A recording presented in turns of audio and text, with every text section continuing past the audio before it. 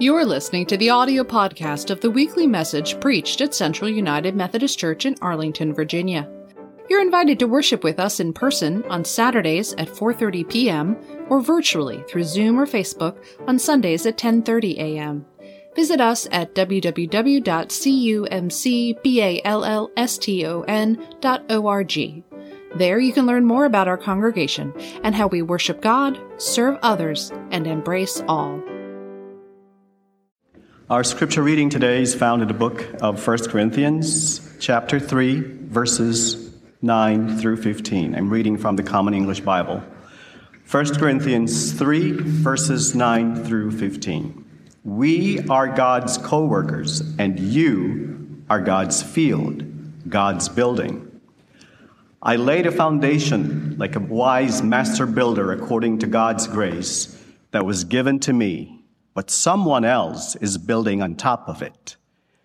Each person needs to pay attention to the way they build on it. No one can lay any other foundation besides the one that is already laid, which is Jesus Christ.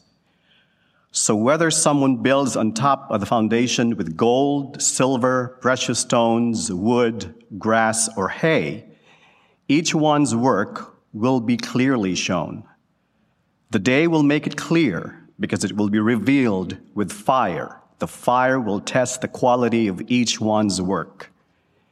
If anyone's work survives, they'll get a reward. But if anyone's work goes up in flames, they lose it. However, they themselves will be saved as they had gone through a fire. 1 Corinthians 3, verses 9 through 15. The word of God for the people of God. So we have been walking through the stories that the Reverend Brian McLaren has offered to us in his book, We Make the Road by Walking. And this week, in his reflection on the text that Jomer just read for us, he states that Jesus promises us three things. First, life is not easy just because you are a follower of Christ. Second, we will never be alone. Third, in the end, all will be well. But all is not well now. And so that raises the question of how does God get us from here to there? How does God put things right? The word in the Bible for putting things right is judgment. Unfortunately, when I use that word, most of us imagine a judge in a courtroom, and we think of judgment as nothing more than condemnation and punishment and sentencing. In contrast, in biblical times, good judges did much more than condemn or punish. They worked to set things right, to restore balance, harmony, well-being. Their justice was restorative, not simply punitive. The ultimate goal of judgment was to curtail or to eradicate the evil so that goodness would reign. It's obvious that restorative justice doesn't always happen in this life. When we're dealing with a judgment related to the death of an innocent person, how can we ever make that right? No amount of money can ever fully restore the loss of life taken through violence. Because humans are limited in our ability to restore what is broken in this world, we as people of faith trust that God will continue to set things right in the next life when we enter God's glory entirely. We use this phrase, the final judgment, not just to talk about that moment when people will be condemned for eternity, but to speak more of the final restoration. To remember that God's universe arcs toward repentance, arcs toward reconciliation, arcs toward putting the wrong right. This means that we can face God, knowing that grace abounds, and one day everything will be restored. It means that disease will be eradicated, not just diagnosed and treated with some things that sometimes make you sicker. It means that everything will ultimately one day be made whole and well. In another scripture in Hebrews 9:27, we hear Paul use these words to say, people are destined to die and then face judgment. But he speaks of this not to say that people are destined to die and then face condemnation. He says instead to face judgment, meaning reconciliation, restoration, the setting of all things right. This past week, 2 of the senior saints of our congregation died. Both of those ladies have now experienced what Paul meant in Hebrews when he said that they have faced their final judgment. They have been fully restored. They have entered into God's presence in the fullness of God's presence. And in that moment, neither one of them carries their illness with them anymore. They experience the joy of being fully purified and holy in God's presence. Now, we do not presume to know exactly what happens in the moments after death, but the biblical writers have tried to use images familiar to the communities who would hear their words so that we could get a glimpse of what Jesus is talking about when he promises to us the gift of eternal life. The scripture that Jomer read for us used a few images of construction and destruction and the image of fire. The writer of this letter to the church at Corinth and also to the church here in Arlington and the church gathered wherever you may be in the world as you watch this online, hear these words. We are God's co-workers, and you are God's field, God's building. Now, we've talked a lot about buildings in the last few years here at Central, but we're not talking about the building we have under construction with concrete and steel. We're not even talking about under construction in a physical body sense. It is speaking of our individual selves, what we are inside of our bodies. Some call this an ego, some call this heart, some call this soul, but who we are, our personality, our habits, our quirks, all that makes us the core of ourselves. That is what God is building, and we are co-workers with God. Paul is reminding us that we cooperate with God.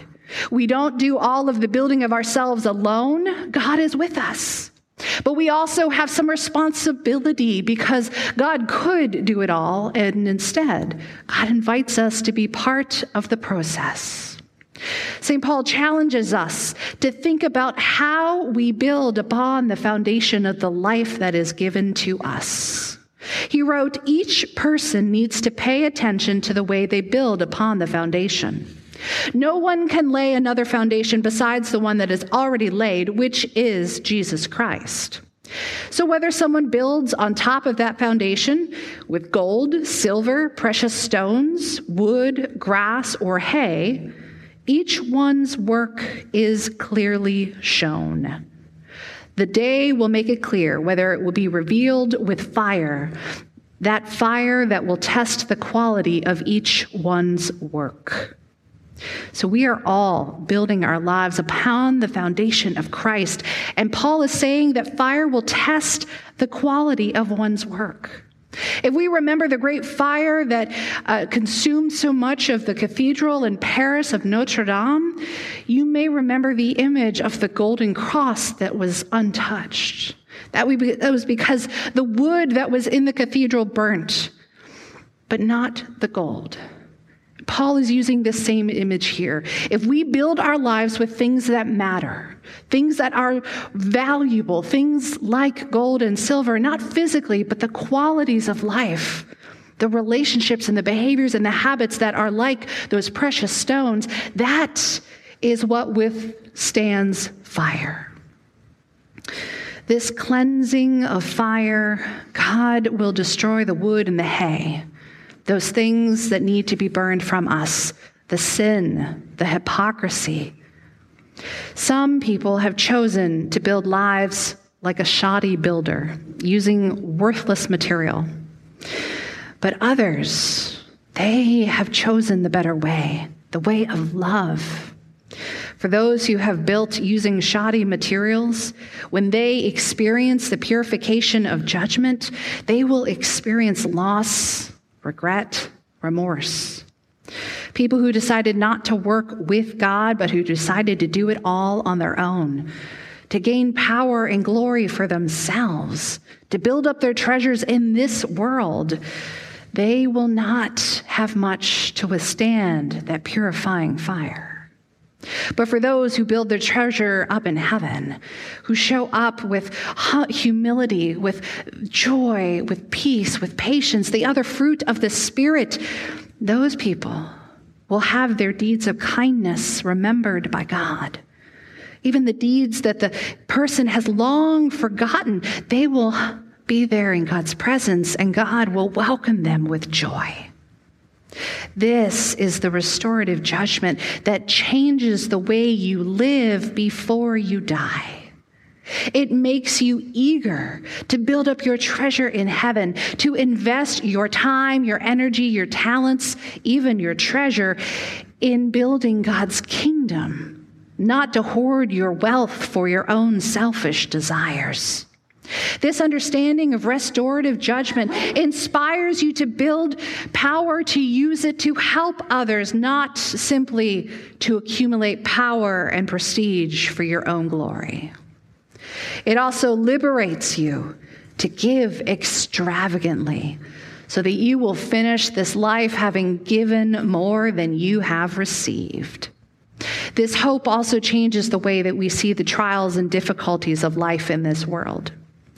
If we see trials and difficulties not as punishment for wrongdoing, but as a refining fire to strengthen us in this life, to see how the challenges and the trials that we face can help us now, changes how we welcome those challenges.